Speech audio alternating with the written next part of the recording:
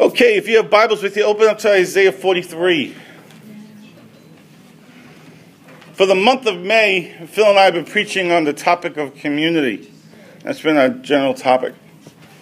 My son, I have one son, he's 26 years old, lives in L.A.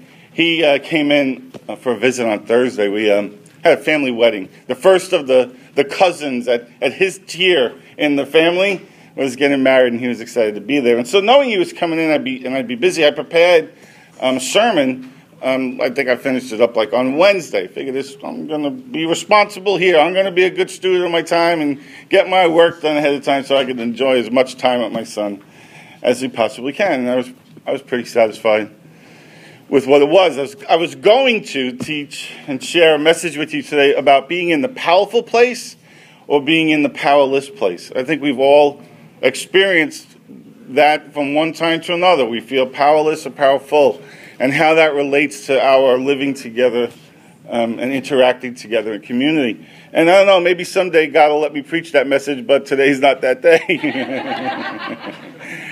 We were driving home late Friday night, actually early Saturday morning. It was probably about 3 o'clock in the morning. We're getting home from wedding was up in Newburgh. And my son's asleep in the back. My wife's asleep next to me. And I'm doing pretty good. I'm not really sleepy. I'm driving, and God's speaking to me.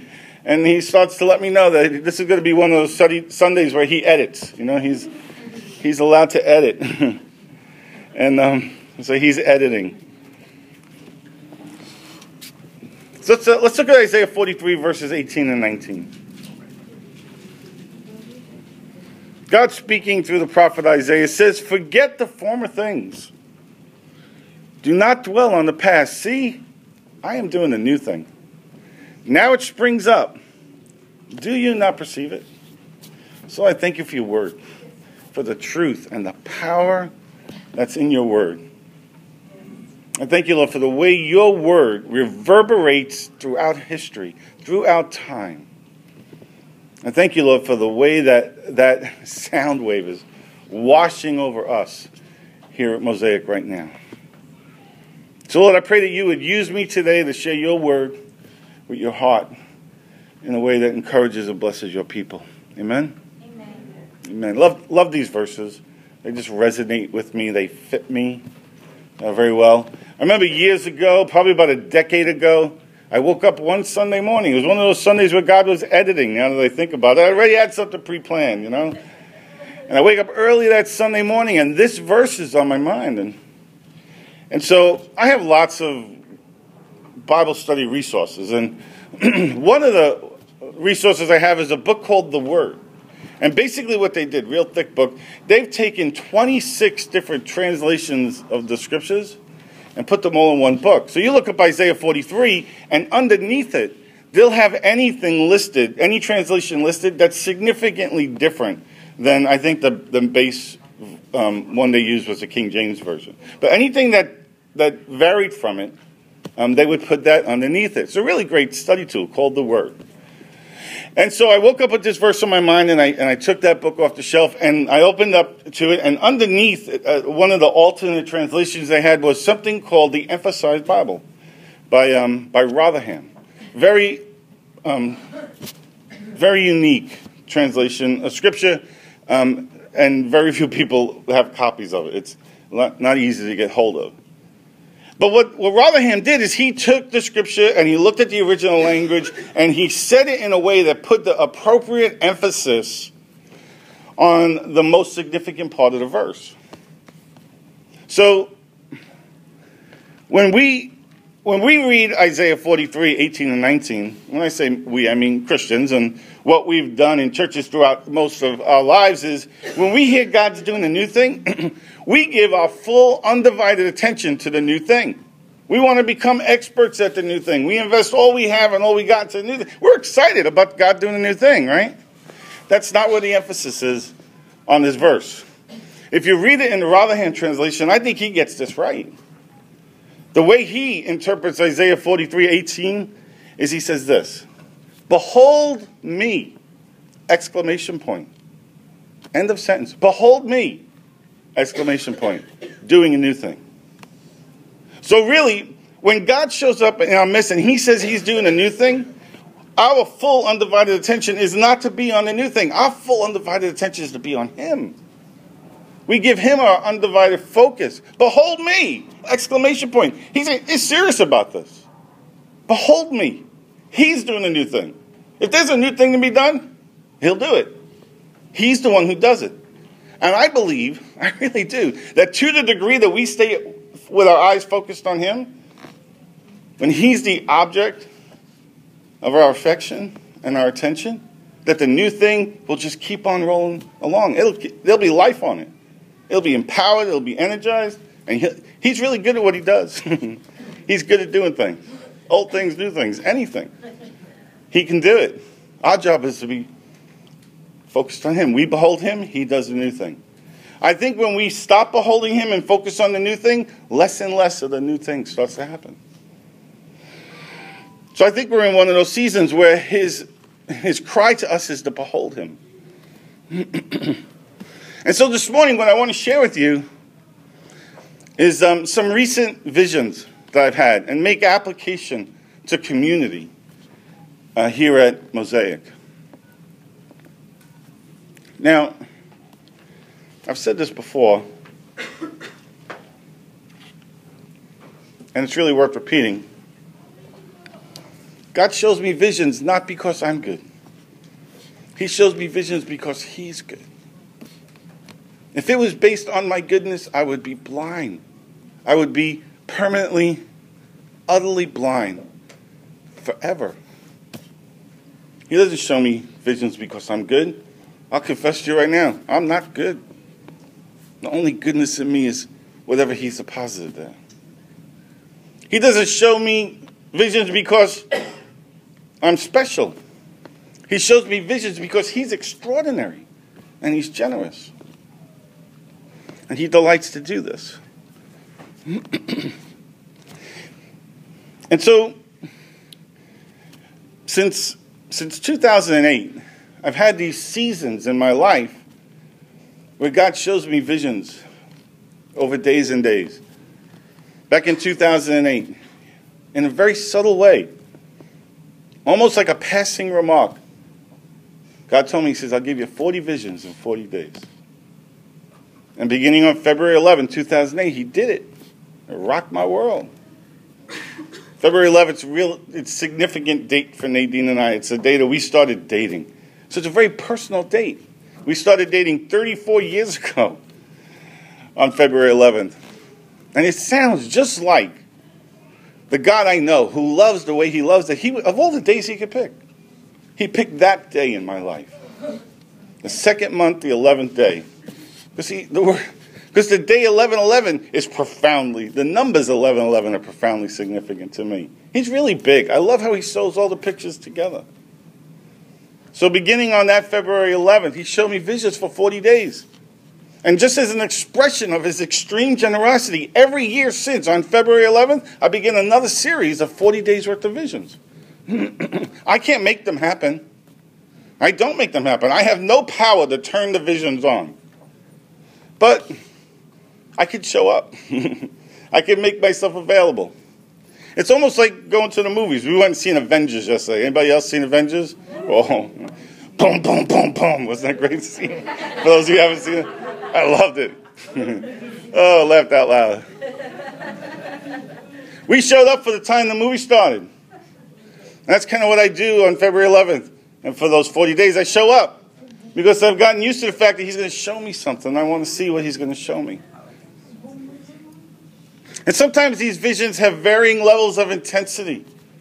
Sometimes they're kind of mild. I could see it, and it's almost like I'm looking through a picture. I could see everything else that's in the room. I could see all of you guys, or I could be very much aware of what's going on. I could hear sound in the background, or be very cognizant of both realities at the same time. Other times the visions are so sharp, they are so intense, that I feel like I've actually entered into them, and this, what we recognize as reality, just fades away. And I'm just kind of caught up in it. I love when he does that. It's scary wonderful. And over hundreds of visions and many years, I've learned an important lesson for me. Because in our Western worldview, Americanized culture, we don't really value the supernatural like other cultures do. Matter of fact, we've really been trained to excuse it away or explain it away in our heads. And so it's taken me practice to be honest with myself and say, yes, I really seen what I really seen, and not talk myself out of it. And I've learned the value of this for this reason, because often when he shows me something, the very beginning of it makes no sense to me whatsoever. But if I agree with him, yes, God, you really did show me that. If I trust him, like Jesus says in Isaiah 11:11-13, right? That our dad will give us good stuff if we ask him for good stuff. If we ask him for good stuff, he's not going to give us bad stuff, right? Even regular fathers know how to do that, though we're evil. So I agree that, yes, he's shown me this. And as I do that, he shows me more. And when it doesn't make sense in the beginning, by the end, it's like, oh, now I understand. So I've learned to be brutally honest with myself. And so I say that to say this, I have confidence in what I've seen. That doesn't mean you have confidence in it, or even that you should. You know, it's good to test things. But I have confidence in it. And even though I have confidence in it, just to be really honest with you guys, I have a hard time sharing these things. I get lots of visions and stuff, but it's really hard for me to share it with other people. And it's for a variety of reasons. I feel really vulnerable when I do. And in general, in our culture, you know, some people would examine me and think, you know, we should put this guy away for a while. You know, he's seeing things, and he's talking to other beings that we can't see. And, you know, they have diagnoses for that. My daughter's about ready to get a degree in it, you know. But she trusts her dad. So it's hard for me to share them. And a lot of times, it's really just pride on my part. I know I've had seasons where I've shared too much because of pride. Ooh, look how awesome I am. God gives me visits. You know? I know other times I haven't shared them because of pride too, because I'm concerned. I'm fearful of the ridicule that I'll get for it. So I want to risk today. I want to share with you something that's very recent. It was from this past 40 days, this last February 11th, a season that I went through. And I think that this has some application for us concerning community here at Mosaic. And so I just want to share what happened over a 3-day period, March 10th, 11th, and 12th, 2011. And then afterwards, give some application, and I'll answer any questions if you want. That sound okay? Yeah? All right. Whew. Help me, Lord. So, on March 10th, I put aside some time, and I'm almost a month into this at this point. I've been seeing a lot. And so, in the Spirit, the first thing I see is a small piece of stained glass. It's kind of diamond-shaped. Stained glass. And it's like a diamond inside a circle. And there's colors on the circle part outside the diamond shape. Does that make sense? And it's like blue and red and yellow and green. But it wasn't like the colors were stationary. They were kind of fluid and moving. and so I'm just kind of watching it. I have no idea where we're going from here, but I'm recognizing, you know, what it is. And so I kind of, in a vision, I stepped back a little bit, and I could see the rest of what it really is, a stained glass window. And it's beautiful, just beautiful stained glass. And it's one of these tall stained glass windows, kind of narrow and kind of curved at the top. You guys have probably been to churches and seen stained glass, you know, like that. And I'm standing I realize now at this point, sometimes I see visions, and then it's almost like the camera pans back, and I get to see the rest of what's going on around me. That's kind of how it works for me. And so it's like I step back, or the camera pans back, and as if we were in a church sanctuary, and I'm kind of standing over in, you know, the right-hand corner, if you're looking at the front of the sanctuary, and I'm facing that wall, and I look over to my right, and I can see there's a whole bank of stained glass windows every few feet look very much the same size and shape of the one that I'm looking at. And I kind of look around the rest of the room, and on the opposite wall, the same thing. There's a whole bank of stained glass windows. And really, except for the light that's coming through the windows, it's pretty dark in this room. The walls and the floors were hard. They were made of some kind of stone material. It was very much an old looking church. It was clean and all. It looked like it was very well kept, actually, but it was built a long time ago. And so while I'm there, I begin to hear something. I hear like a click-clacking sound. It sounds like high heels on a stone floor. You ladies know what that sounds like, right? You know. And I look up, and I could see a little woman came in from the back of the church. And she has a hat on and a lot of blonde hair, and she's wearing like a white dress. Actually, it was a white dress with red polka dots on it. And she comes down the center aisle about halfway and takes a seat, just one seat off the center. And she had sunglasses on too. And so she's just sitting there, and I'm still just observing. I'm just watching what's going on. And then not long, after she's seated, another young man comes in, and he's wearing jeans and like a T-shirt, and he kind of takes his sunglasses, and kind of puts them on top of his head like this, and he very much James Dean-esque kind of looked to him. You guys know who James Dean is? You young people ever hear of James Dean? Look him up on YouTube or Wikipedia. And he sits down. So after these two people sit down, right from the back door, this little boy comes running in. He just bursts through the door. It's got to be maybe, 7 or 8 years old.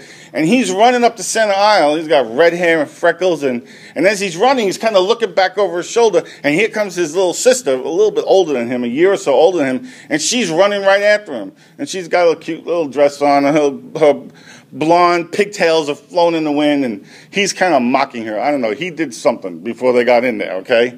And the sister is chasing her little brother. And then he's looking back at her. He runs right into me. Boom. It just kind of like bounces off my leg. And they both stop. And they kind of look up at me like this. They look at each other. They laugh. And they go running off. And not far behind them is Mom. And Mom is dressed like it's 1950s. She's got, a very proper, whitish, tannish kind of dress on, a black belt, and a string of pearls and very sensible shoes. She's kind of walking and trying to be proper, and running after the kids, and kind of smiles at me awkwardly and runs after them. And then here comes the father, not far behind, a gray suit, very nicely tailored. He's taking his hat off as he enters the sanctuary, and he kind of looks at me and kind of goes, what am I going to do? And so they all find their seats. And so as soon as they're seated, people begin to flood into the sanctuary from the rear doors, and there's 2 side doors, side entrances. And before long, the sanctuary is filled with people. Everyone's seated, and they're waiting for the service to begin. And they're kind of looking at me. And so I look down at myself really for the first time in this vision, and I realize that I'm wearing a floor-length, button-down black priest's cassock. People know what a cassock is? You see the pictures of? Yeah, I know Jenny knows what that is. But it's kind of like buttons all the way down, and it's black. And I got a priest's collar on, a little white collar, and a clerical collar. There must be 300 or 400 people gathered. Ladies in hats, men in suits. The room's dotted with children fussing about, and mothers are struggling to keep them settled down. It kind of has a feel of like an Easter Sunday type setting from my childhood. And all eyes were on me. Obviously, they were waiting for me to begin the service. And I didn't know exactly where I was, or even, when I was, but I instinctively, walked to the pulpit. I'm thinking to myself, I've done this before. I could do this. And so as I step into the pulpit, there's this collective loud gasp in the room, like, and the mothers are bending over, covering the eyes of their children, and the men are grabbing their hats and they're covering the face of their wives. And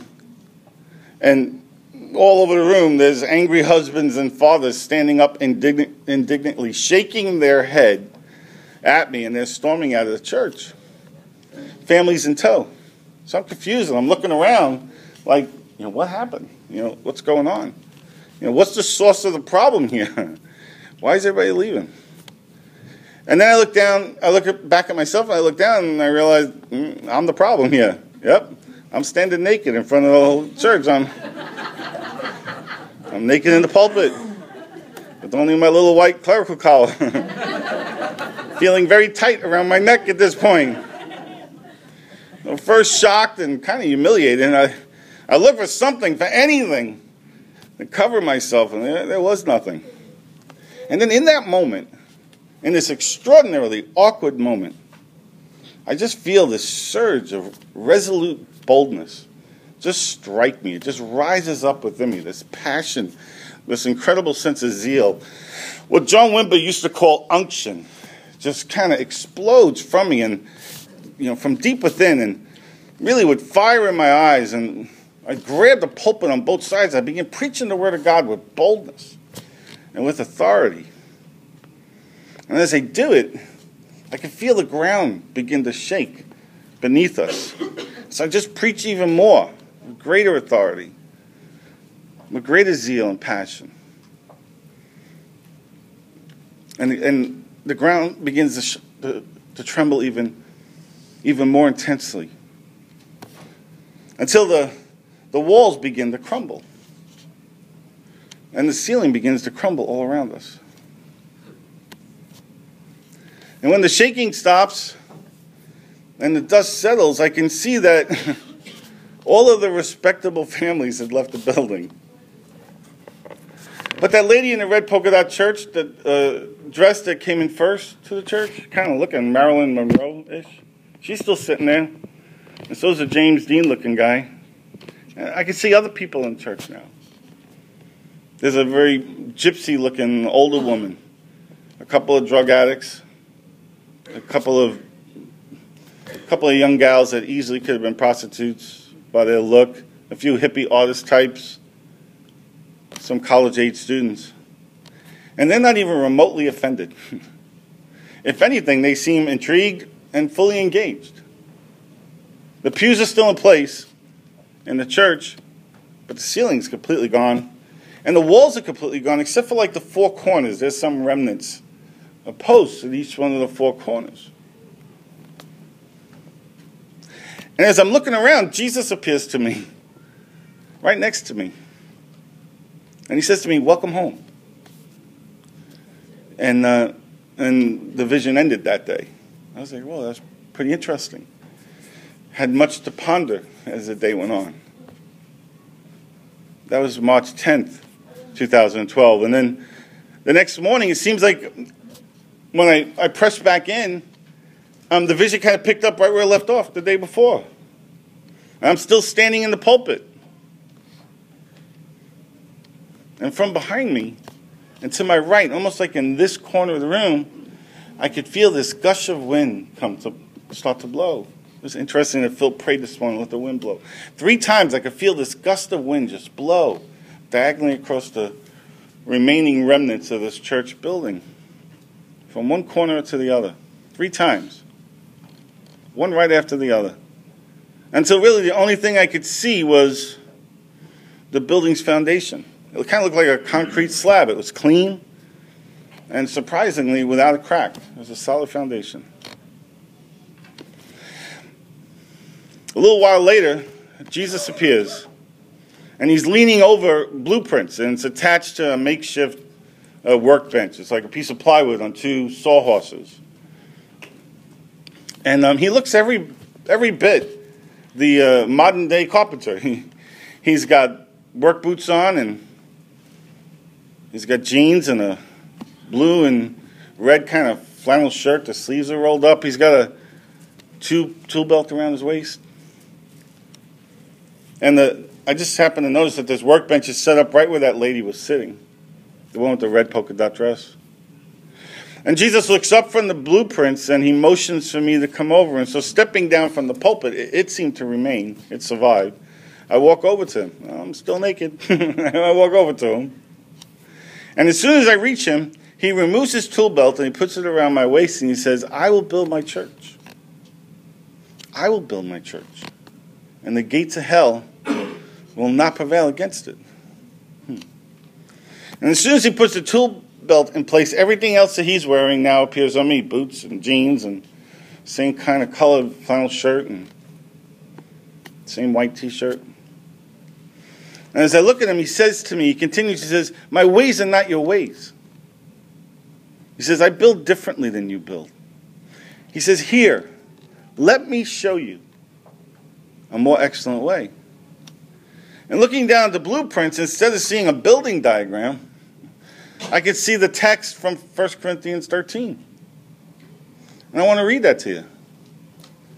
It says, if I speak in the tongues of men or angels, but I do not have love, I'm only a resounding gong or a clanging cymbal. If I have the gift of prophecy and can fathom all mysteries and all knowledge, and if I have faith that can move mountains but do not have love, I'm nothing.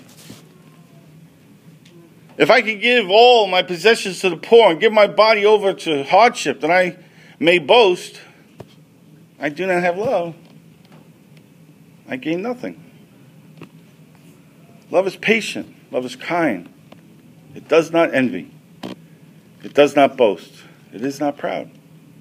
It does not dishonor others. It is not self-seeking. It's not easily angered. It keeps no record of wrongs. Wow, love keeps no record of wrongs. It keeps no record of wrongs? It keeps no record of wrongs. It keeps no record of wrongs. If love keeps no record of wrongs, then what place does guilt have in my life? None. If love keeps no record of wrongs, then what place does shame have in my life? It has no place. If love keeps no record of wrongs, this is the scripture, right? This is in the Bible. This is in your translation too, right? The same Bible that says God is love, right? This says love keeps no record of wrongs. Interesting. Love does not delight in evil, but rejoices in the truth. It always protects. It always trusts. It always hopes. Always perseveres. Love never fails. But where there are prophecies, they will cease. Where there are tongues, they'll be stilled. Where there is knowledge, it will pass away. For we know in part and we prophesy in part. But when completeness comes, what is in part disappears.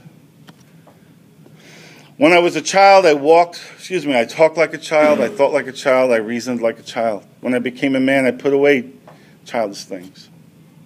For now we see only a reflection as in a mirror. Then we shall see face to face. Now I know in part. Then I shall know fully, even as I am fully known. And now these three remain: faith, hope, and love. And the greatest of these is love. That's what was on the blueprint. This is what Jesus was pointing to when he told me, he says, my ways are not your ways. I build differently than you build. Here, let me show you a more excellent way. And as I read through the text on the blueprint, I could see a new building appear around us. Piece by piece, board by board. Just as I was reading through those words, it was just appearing.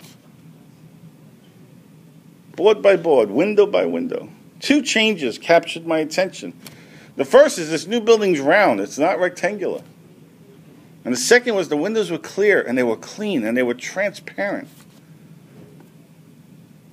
They more closely resembled windows you'd see in a house than stained glass windows you'd see in a classical looking church setting. Everything was uncluttered and open and simple, minimalistic in its feel. And then the next thing I noticed was that the pedestal, the pulpit sat on, was also gone. And that was the end of the second day's vision. It gave me a lot more to think about. And the next day, again, the vision, when I pressed in and spent time with the Lord, it picked up right where it had left off. Kind of like I had paused the DVD or the recording on my DVR, came back the next day and hit the play button and picked up the rest of the story. So now I realized that not only is the pedestal gone, but the pulpit, but so is the pulpit itself.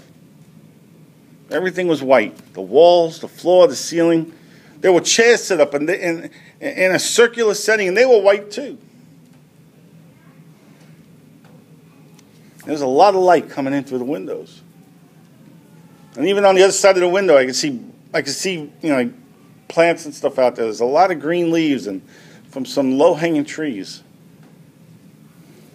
And in this circular room, the chairs are set up in a circle, and there was a cross pattern with aisles.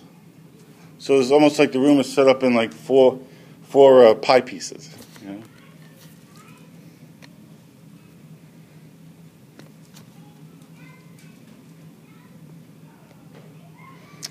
And so Jesus is there, and he leads me over to sit down in the front row of one of those corded out sections. And as we walk over, my clothing changes again. Jesus is too. He's now in this bright white-looking tunic, kind of, most of the Jesus pictures you get to see, right? He's wearing like a white tunic. And I'm in some loose-fitting tan pants and oversized tan-looking shirt. It reminded me of either hospital scrubs or pajamas. I don't know which it was.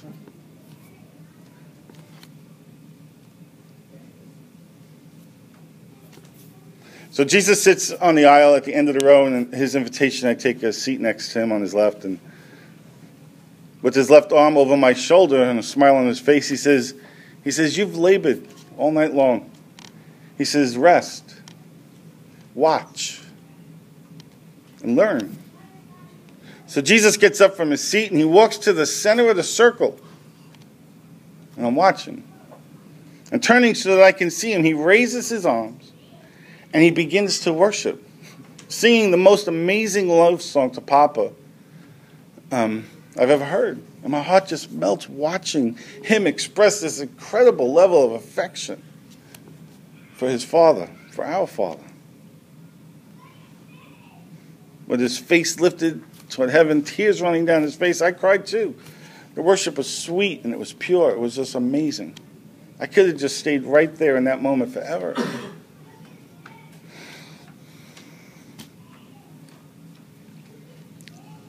And after a little while, the song changes, where Jesus begins to express and proclaim his passionate love for the bride, for us, the church. And I swear, in that moment, I could hear a three-part harmony of Father, Son, and Spirit singing this incredible love song to us.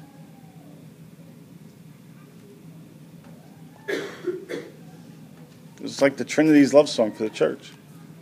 And as music filled the atmosphere, colors filled the air.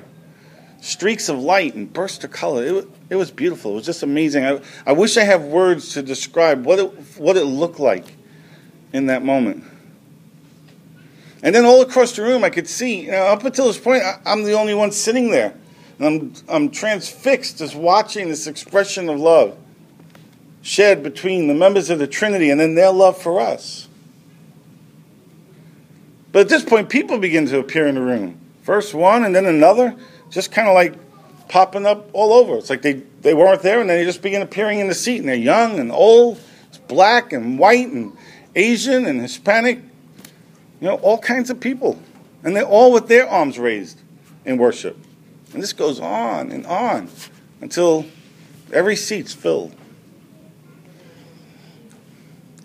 At this point in the vision, my perspective changes, and I'm kind of hovering above and looking down upon this amazing expression of worship and mutual love. The bridegroom to the bride, and the bride to the bridegroom. And Jesus is next to me. And this is what he says. And this is how the third day's vision ends. He says, "Tom, pay attention."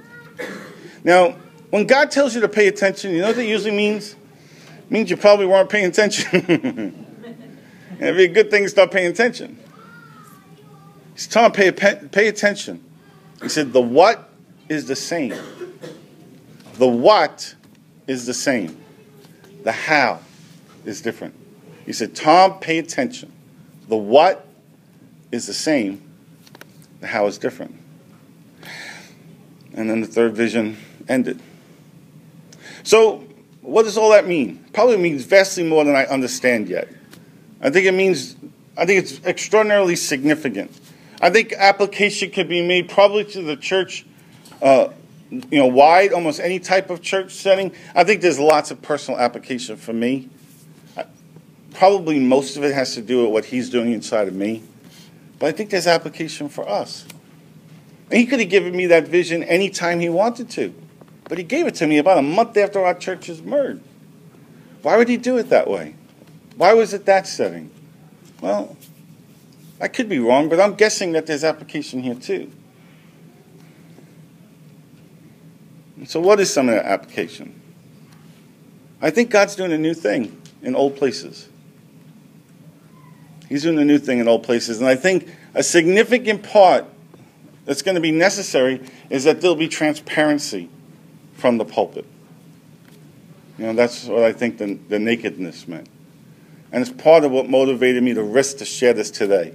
Right, so what's today's date? May 20th? Say the 20th?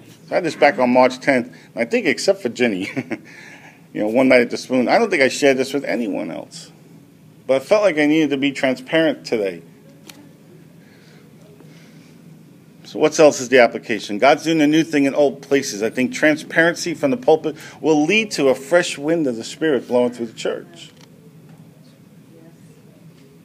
I think whatever the new thing is God's doing is that he'll build it. He'll build his church. I think it'll be established in love. I think it'll be established by love. I think it'll be established on love. I think that's how it's built. Board by board. I think each verse of 1 Corinthians 13 is an expression of what he's going to build. Could there be any more important text concerning community than that? Just that one verse. Love keeps no account of wrong. If we could get that one right, how much greater would the level of interactive community increase in our midst? Oh my goodness. Just that one. There's a whole bunch of verses there. But just that one? So I think it'll be established in love and by love and on love. I think it's all about love. I think the fact that it was circular also speaks that it'll be relational. It'll be communal. And Christ will be at the very center of it. We're to fix our eyes on him. He's our model. He's our example. And the way he expressed love to his Father is a model for us on how we express love to him. And how that love is mutually shared among the Trinity, an expression of his extravagant love for his people. He is a bridegroom who is passionately in love with his bride. And as he pours out that passionate love on us, it flows from us back to him. We can't help it. I think whatever this new thing is that he's doing, I think we just need to behold him. I think to the degree that we behold him, we fix our eyes on him, he'll build it. And it'll be better than we could ever possibly imagine. I think it'll be an expression of the love that's shared between the bridegroom and the bride. I think that's going to be significant. I think it's going to be a profound element of the new thing God's doing. So he told me the what is the same. The how is different.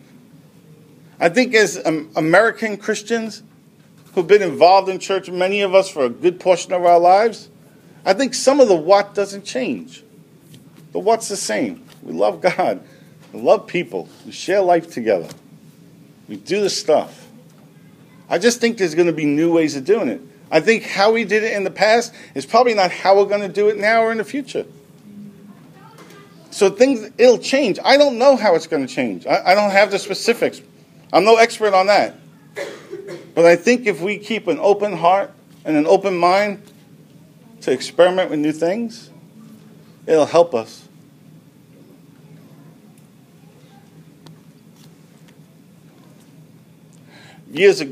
Many years ago, God spoke to me. He told me, he said, hold on loosely to people, to possessions, and to positions, so that your hands could be free to catch what's coming on the wind. He told me to hold loosely to people, to possessions, and to positions, so that my hands would be free to catch what's coming on the wind. I think something's coming on the wind, guys. And if our hands are open, we'll be able to take hold of and grasp the new thing. But if the vision, the picture in my mind's eye is like, having bundles and bundles of like packages, I might have to let those things go. It might be hard to do that, but I think it'll be so worth it for what's coming on the wind. And just as a pastor, as a leader, I think we have to go that way, guys. Let me share with you some sobering statistics concerning the American church. Between the year 2000 and 2005, according to George Barna's research in his book Revolution, 2000 and 2005, 20 million people of all denominations left North American churches. 20 million people over a 5-year period. I wish I could tell you it's getting better. PastoralCareInc.com website reports that as of 2008, 3,500 people leave the church every day. 3,500 leave the church every day. That's 1 million people a month. 1 million people a month. If we were a business, somebody would be fired. Somebody will lose their job over that. Approximately 4,000 new churches open their doors every year, but about 7,000 close their doors every year. Those are sobering statistics. What that tells me is that something's wrong. Something's broken with our Americanized version of church.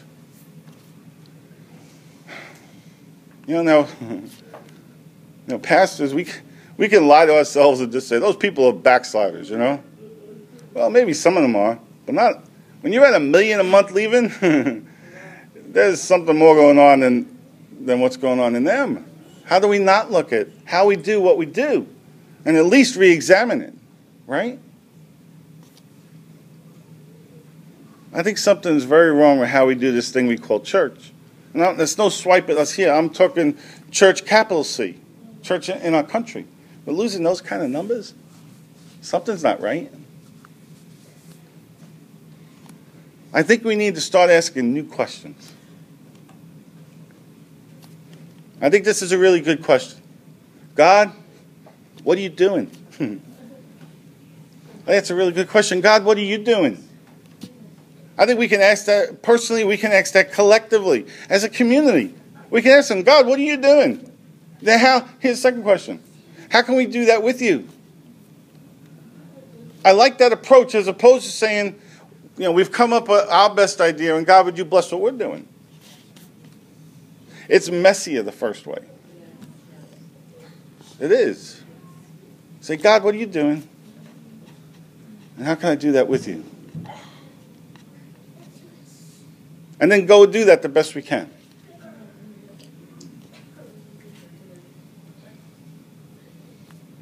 God, what are you doing? How can we do it with you? And then go and try and do that as best we can. So, I think God's doing something new. Anybody have any questions about that? I'd be happy to answer any question you might have about either the visions or my take on it or the topic in general. Anybody? Okay, well, that's pretty good. I really thought there would be questions. I'm kind of comforted by that. Then let's pray.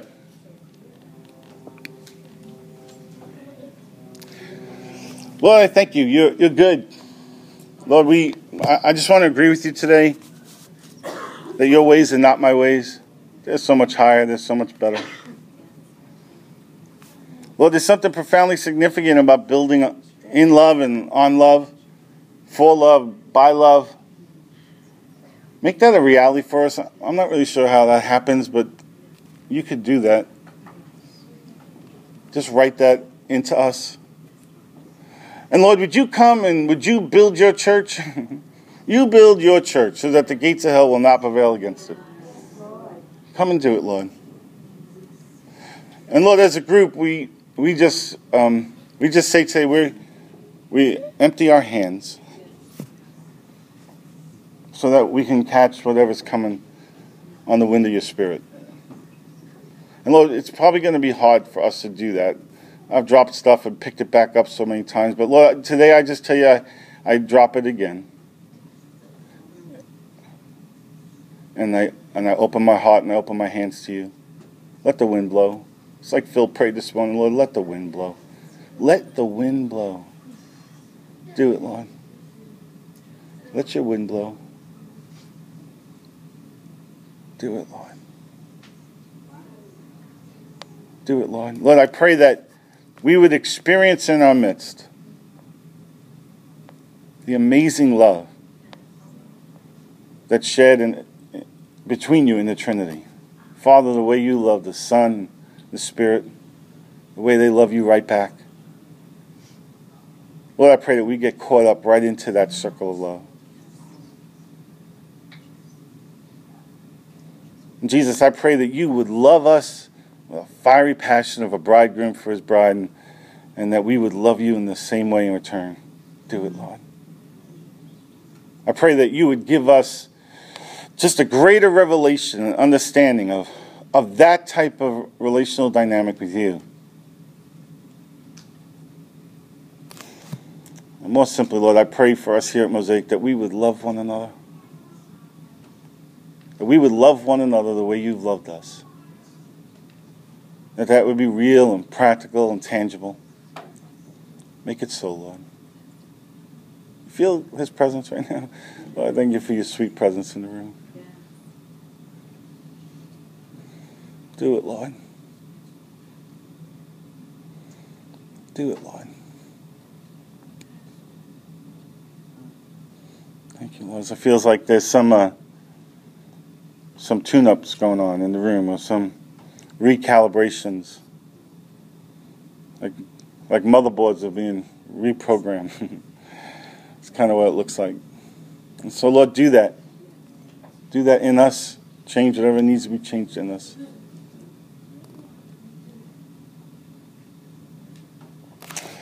And Lord, the food that we have today for our Friend Day, I ask that you bless that food.